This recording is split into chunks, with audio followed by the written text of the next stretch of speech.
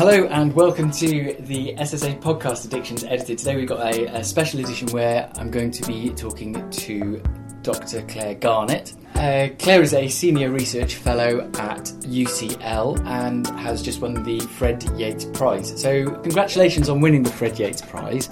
A lot of your recent research certainly is based on the Drink Less app, which we'll talk about in a moment. But to get a bit of an idea of how you've got here, can you perhaps explain what first interested you in addictions research and in this area in general? Yeah, of course. Thank you for having me. And once again, thank you to the SSA for this award. It's really honoured by it.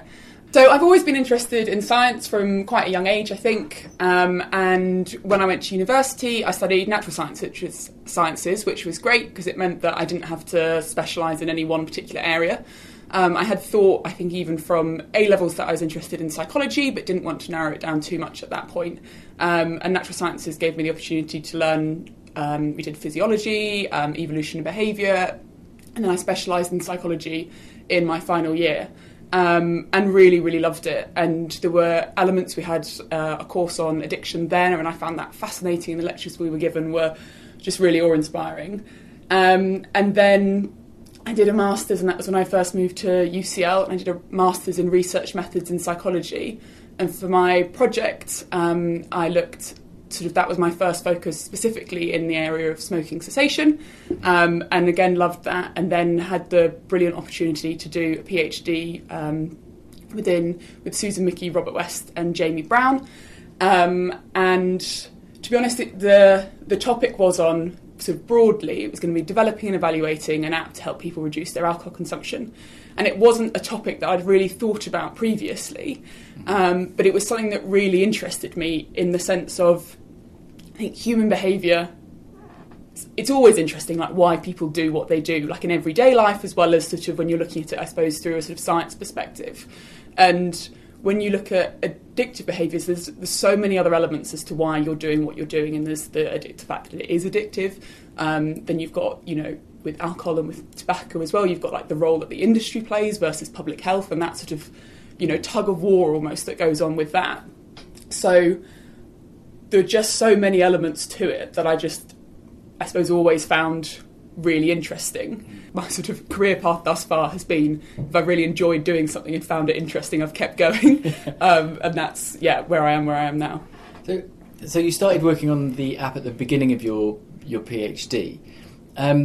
Were there any challenges? 'Cause not obviously, but you seem to have come to this from a kind of a theoretical behaviour change approach, and I suppose that matches a lot of Robert West, Susan Mickey's work. Were there any kind of specific challenges in translating kind of theoretical models that were developed in a kind of pre-internet era to an app that's in a very kind of modern and current setting? Oh yeah, definitely. So all of this was, so I suppose sort of, to say my background, sort of health psychology, and that was the focus of my PhD, and sort of now shifted into behavioural science. And the PhD was myself and, now Dr. David Crane, but we both started at the same time, and we were both working on the development and the initial evaluation of the app. And he came from, he'd done a master's, I think relatively recently, but he'd spent a lot of time out in the real world, and I'd just come straight from undergrad masters and straight to that. And he'd developed an app before, a very successful one, smoke-free, and when we sat down and had our first supervisory meeting, I think he was like, right, so we'll have the first version of the app out, so this was in September, by January. And everyone went, huh? What? Like, no, you can't. Like, that's not gonna... And so I think I was very lucky that both sides had to sort of meet in the middle, and, and technology, it comes a lot faster, and you would just release anything and sort of iterate from the point at which you had the product. But we took it was a very systematic and like rigorous approach, but there definitely were aspects where you thought, we think this will work, but actually then does it work in an app? And one of the modules was on identity change. And there's, evidence from smoking and from other health behaviours that identity change can help people not only change their behaviour, but also then maintain it once you've changed it, because there's sort of two different concepts, I suppose.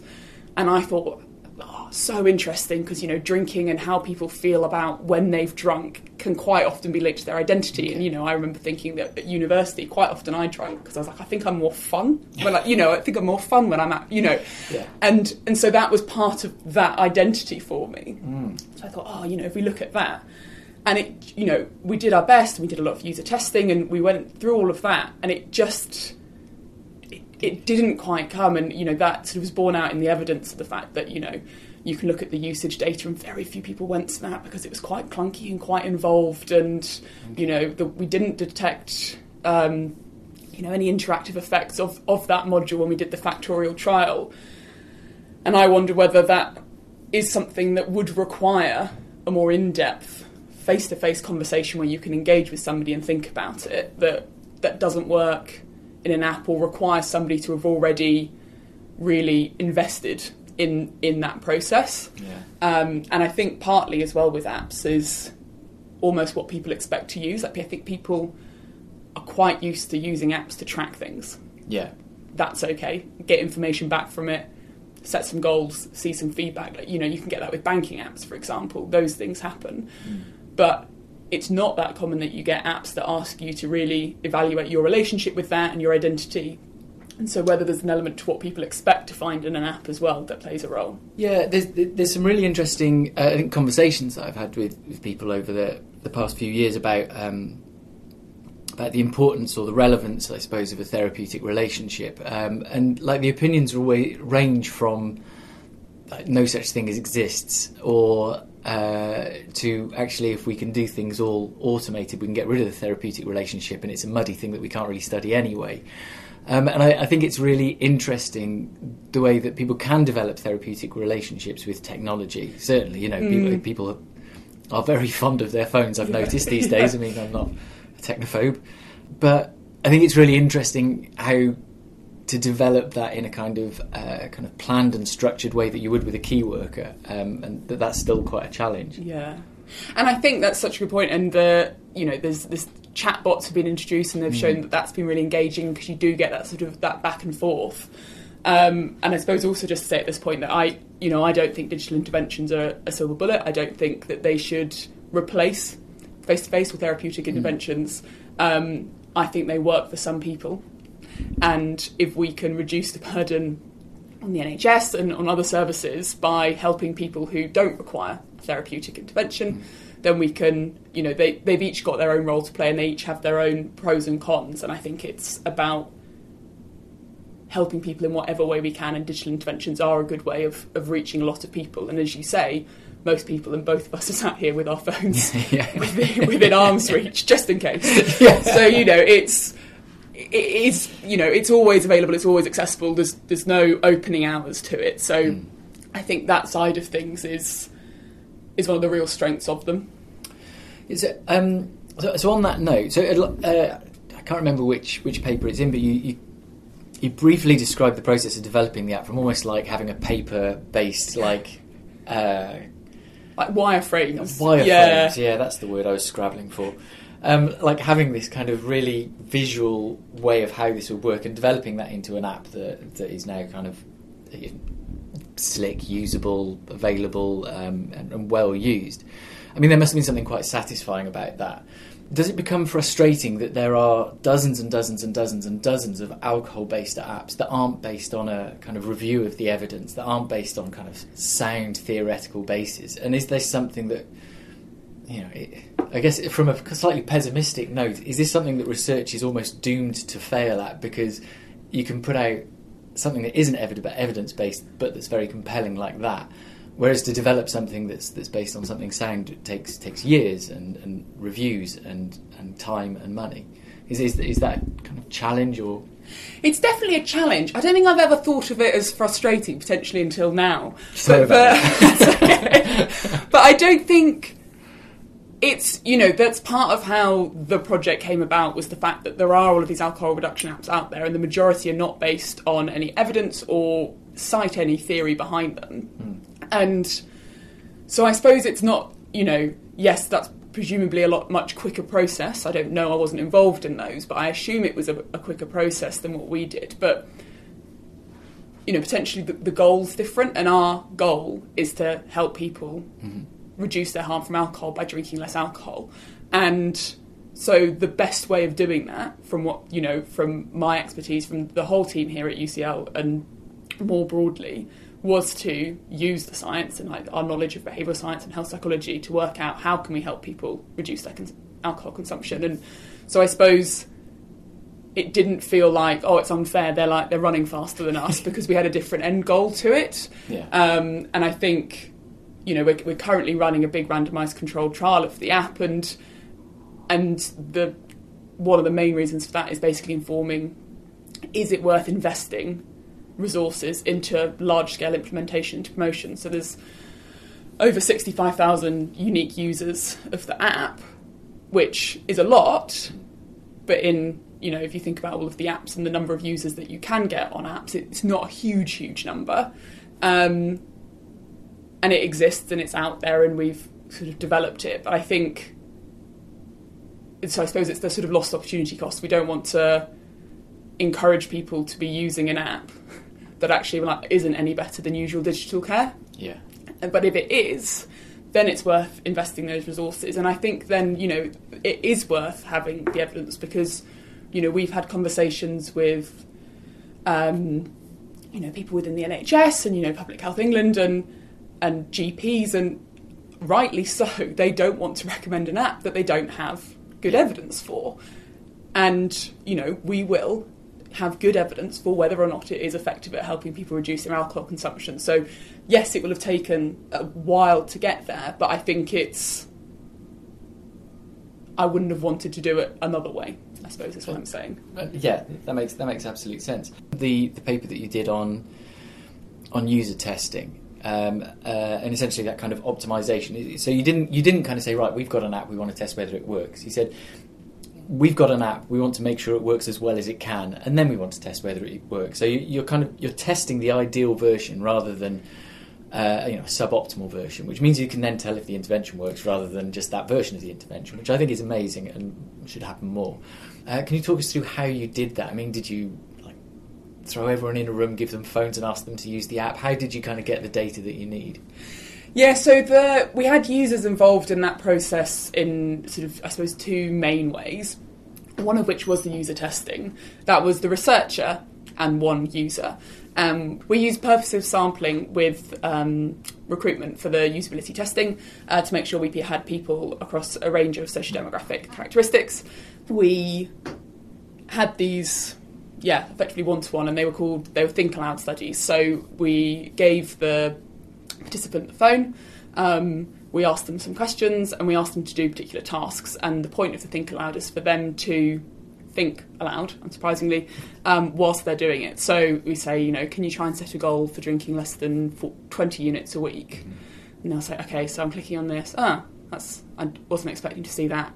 And you get a sort of real-time experience of a naive user approaching the app. So, the first time that we did that, David Crane led that work, and we thought we created the best app. I was so proud of it. And he did those first ones, and he was like, no one's got any idea what to do when it arrives on the landing page. It's just like this, they don't know what to click on, they don't know what to do. And you're like, but you'd had a goal here, and it was so obvious to us because you'd been so heavily involved with it. And it really highlighted the importance of it. It was like, no, there needs to be a kind of little show and tell of first do this, and a bit more of a walkthrough so that people became familiar with it and then could start using it natively. And obviously you can skip those, as many people do, just skip tutorials, but the fact that it's there and they could access it allowed people to come through that way. And then the other way we involved users wasn't something that I'd thought about previously as being an incredibly useful resource, but it's the reviews, the feedback that we get from users. Mm-hmm. So users can leave a review on the App Store, or they can email the support@drinklessalcohol.com email address, and through that you find out from users of the app rather than naive users what annoys them. It's like, I don't know how to edit the goal. Okay. You're like, It's that button on the top right. And when you realise that you've answered that email quite a few times, you start to think, it's not the user, it's the app. And so we collated all of that information and looked at which were coming up more frequently. So sometimes it was to do with bugs, but other times it was feature requests. So they said, actually, I'd love to be able to retake the audit after a month so I can then see how my comparison against the norm has changed. Because, that was what it was, but I've now changed my drinking and I want to know how I now compare. Or you had people saying, I don't know how to edit this, or I don't know how to delete a drink once I've entered it. And so I did a content analysis of that, saw which were the most frequent, and prioritised those for then changing it. So that whole sort of refinement process had a lot of different sources of evidence that informed what changed. And I would say with the user reviews, they're incredibly useful. They do tend to be sort of one end of the spectrum. Irritations or adorations. Oh, really? Yeah. So, but if you think about it, it's like when was the last time you left a review? It's normally you love it or you hate it. Yeah. And so you get sort of extreme, and that's not to say that it's not useful, but you just have to remember that it's not necessarily a representative sample of your users responding. Yeah. And you'll get some sort of super users who are like, I want to be able to write down the volume of my drink to the milliliter. Yeah. And it's like, well, for a lot of people that would be incredibly annoying because they don't know how many millilitres necessarily are in a small bottle. So, we then edited it so there was, on the drop-down list, you've got all those default options and then at the bottom custom. So it's like, for those people, you can type in the exact millilitres. Yeah. So I suppose you don't get the feedback from people who've gone through it and go, it's fine, it worked okay, which is really, really useful feedback. That was fine, it worked okay is pretty much gold standard, but... Yeah, exactly. And you don't get that from the user feedback. I suppose you do get that from the usability testing. And then people say, that all made sense. And you're like, okay, great. So and I suppose it highlights the importance of not using one single source of evidence because they've all got their, advantages and disadvantages. But if you try and answer the same question with lots of different approaches, whereas, triangulation, then if you get the same answers from each different approach, then you can be more confident that that's the right answer. Nice. The other thing I did want to ask you about, you had a paper talking about being endorsed by a 51-year-old celebrity. Were you deliberate? Sorry, this is not necessarily, but like in the background, you describe him as like a 51-year-old celebrity. Were you not allowed to name him or something? Oh, no, we were, but people, basically, because I was like, everyone knows who Adrian Charles is, and somebody went, no, they don't all know who Adrian Charles is, so we need to explain that, like, from a scientific perspective, like, who actually is this person and why might it matter that he spoke about the app? How do you explain Adrian Charles as science? Well, genuinely, have you ever read his Guardian blog? Like, I'll send you one, because there was then an article about his articles, and it was just the most perfect thing. He's the loveliest man. Oh, fantastic. Like, he's, sometimes you're like, you have no idea. It's genuinely really great. But there was a paper on the effect of being endorsed by Adrian Charles, which I find really, really interesting. So one of the things that it did was it increased awareness of and use of the app, which, if you're looking at things from a population health level, increased its effectiveness. So is there an argument that an active ingredient in app technology is celebrity endorsement? And if so, should there be more studies on that? I think it can become really important. And I remember, we didn't know he was going to talk about the app. Like, we knew he used it, but I think it was one day in August, and it was the BBC's most read article, and he mentioned the fact that he used the app and said, I suggest everyone just downloads it and tracks their drinking for 3 weeks to see how it goes. And we sort of saw this and, with him doing, that's, it's quite cool. And then I had a look at the number of downloads and I remember just scrolling. Because normally I can see the number of downloads for that date on one screen view on Excel. And I was like, oh my God, I'm going to have to use a function to count this. And it was crazy. And so I think that day maybe there was sort of 12,000 downloads, which, then had the impact of the fact that there was suddenly this huge spike in downloads, and so it became one of the sort of top apps on the iTunes health and fitness charts, and it sort of snowballed a bit from there. But it's I get why people or why companies pay celebrities to advertise their products. I suppose in a way, like really firsthand, that I hadn't previously experienced. I think it's, it does have a role to play in the sense that a whole lot more people have downloaded and used the app thanks to him mentioning it. And, we didn't have a say in it. It was sort of a natural experiment about what happened. But, what we discovered was it did tend to be that people more like him downloaded the app. So, you'd ideally want somebody using or endorsing your digital intervention who was your target population, which you can't necessarily control. I think there's probably an element to which it's a genuine endorsement. It was in the lead up to his documentary on drinkers like me, so there was a lot of publicity and press around that, and it was obviously something that a topic that he took very seriously and cared very deeply about. And so I think, I'm sure it's not as straightforward as just finding a celebrity and paying them to say use this. But I do think that there can be a role in that, and it's, when sort of when we were writing that paper and having a think about it, it was, the only other example that we could really see was with the Jade Goody effect, that the uptake of young women getting screened increased after the publicity around that, which again is obviously from a sort of population health point of view hugely important. So I think, it does matter, and it does have an effect. I suppose your question of should there be more studies on it, it's, we didn't plan the study, it happened, and then we analysed the data. So I suppose there's an element to which it's like, well, if you can plan that, then, and create a study and design a study around that. But it was really,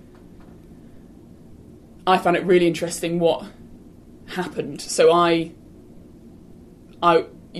we had a number of research questions. We didn't hypothesise the direction. Had we done, I would have been wrong on a few of them. I didn't expect that the engagement with the app was going to increase. I thought if somebody's taken the time to search through the App Store to find an app called Drink Less, they're probably quite heavily invested already in wanting to reduce their alcohol consumption and are likely to use the app. If somebody's heard somebody on the TV or read an article saying, why don't you download this app, give it a go, I was like, my thinking was they'll download it, they'll use it, and be more likely to stop engaging with it quicker. But that wasn't the case. And, whether that's to the extent that, his suggestion was track your drinking for 3 weeks. And so people said, okay, I'll track my drinking for 3 weeks. And also that people's audit score, so the Alcohol Use Disorders Identification Test, so that's sort of a measure of alcohol consumption and harms and dependence, that decreased, but the proportion of people who were increasing in higher risk drinkers didn't change. So it seemed that actually what had happened was that it was still people who would benefit from reducing their alcohol consumption, but it sort of shifted down to the lower end of that, which was really interesting given his documentary was around, I never thought of myself as a problem drinker, but actually, it is all on this spectrum, that I do fall somewhere on this, and there's not this sort of false dichotomy between like problem drinkers and non-problem drinkers.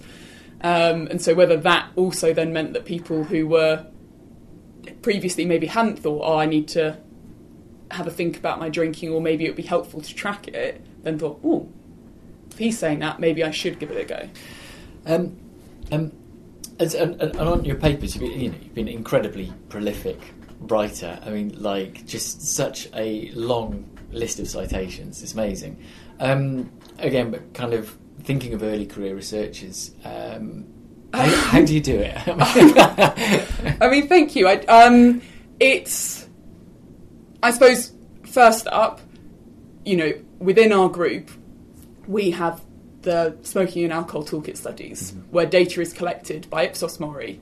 So a large part of quite often the sort of scientific paper writing process isn't conducted by us directly. Okay. So there's data cleaning and things that people within the group do, but so I don't have to go and collect the data. Okay.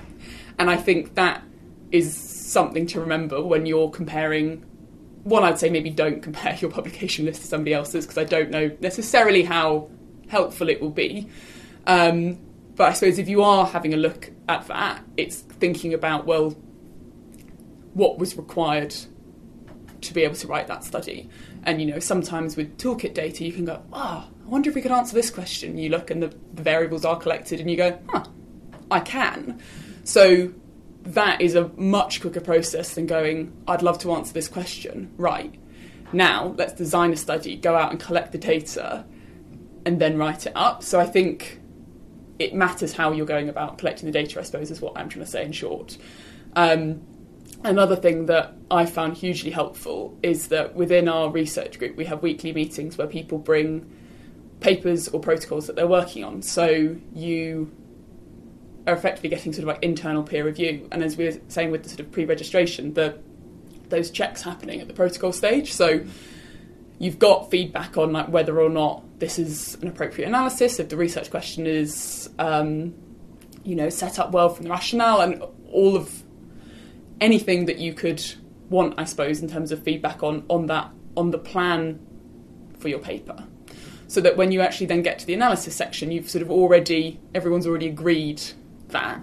And I think that makes it more efficient because you're only doing the analysis once. Like I've sort of got work friends who say, brought this paper to the group and now we've decided we're going to do the analysis completely differently. So I've got to go back to the start and I'm starting again. It's like, that is not an efficient way. So I suppose that's sort of another element for pre-registration, is it is more efficient to agree a plan that you're all going to stick to and carry on. And I suppose that's something else to say that, I attended these weekly research group meetings from the start of my PhD. And initially, I think the comments that I gave would be like, I think you've missed a comma there or something, because you didn't really feel qualified to be giving suggestions. But one of the best pieces of advice I got was like, pay attention to the feedback that other people are giving. So whether that's at weekly research group meetings or, if you're peer reviewing for a journal and you get that automated email saying the reviews have gone, have a look at what other people said about the same paper that you reviewed. Have a think, because it's like different perspectives and you can learn so much by hearing what other people see. And, one of the things that Susan, I remember always saying during my PhD was like, be consistent with your terminology. Stop using different terms when you mean the same thing. It's confusing for readers. And it is.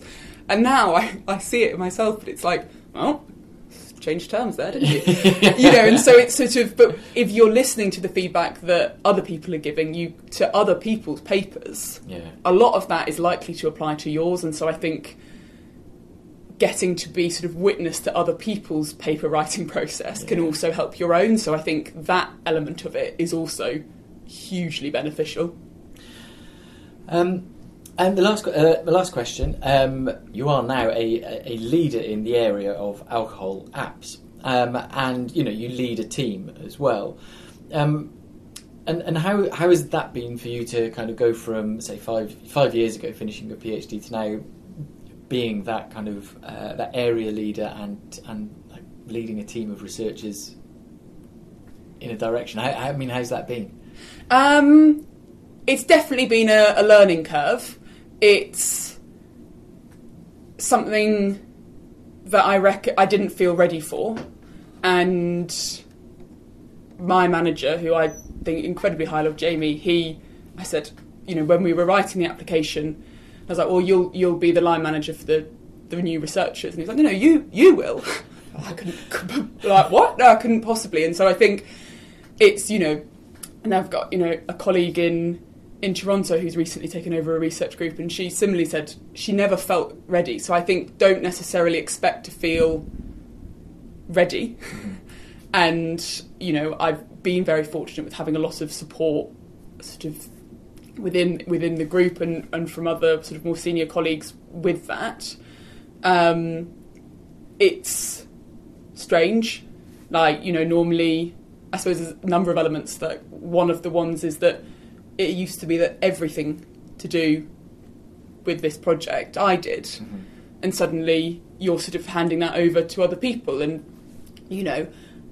I'm aware of how lucky I am that genuinely, like, I'm sure everyone would say this, but like really genuinely, the people in the team are so brilliant that it doesn't require a sort of like sense of trust, because I just know that they're on top of it, and so that's hugely helpful. And I think, yeah, it's not, I suppose, leadership, it sort of kind of creeps up on you and you don't necessarily think of yourself like that, and then you realise that that is what you're doing. And I always find it strange when people ask, like, what do you like as a leader? It's like, you should probably ask the people that I'm leading how they find me. It's probably a more, well, not accurate, but... Well, if you were designing a study to identify how good someone was at a leader, you wouldn't ask target them. that as the population. Yeah. So it was unfair of me. No. But yeah, I think it's something that happens gradually, and I sort of do have moments of thinking back to 5 years ago, and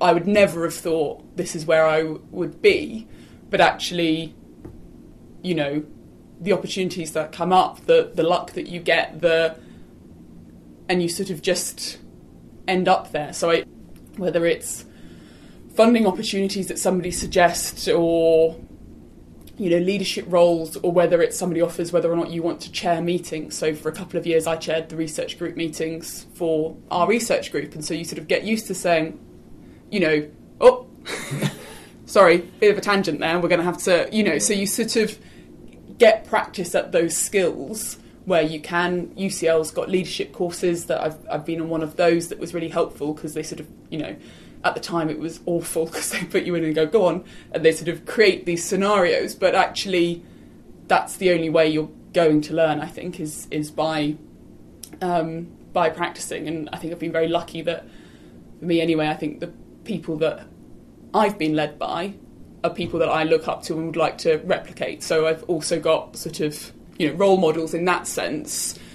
So that side of things has, whilst it felt like a lot, has not been as much as I thought it was going to be. It was, as is often the way, far more worried about it than I needed to be. Yeah. And when it comes round and it's going smoothly, you think, okay, that was okay. It's fine. Yeah.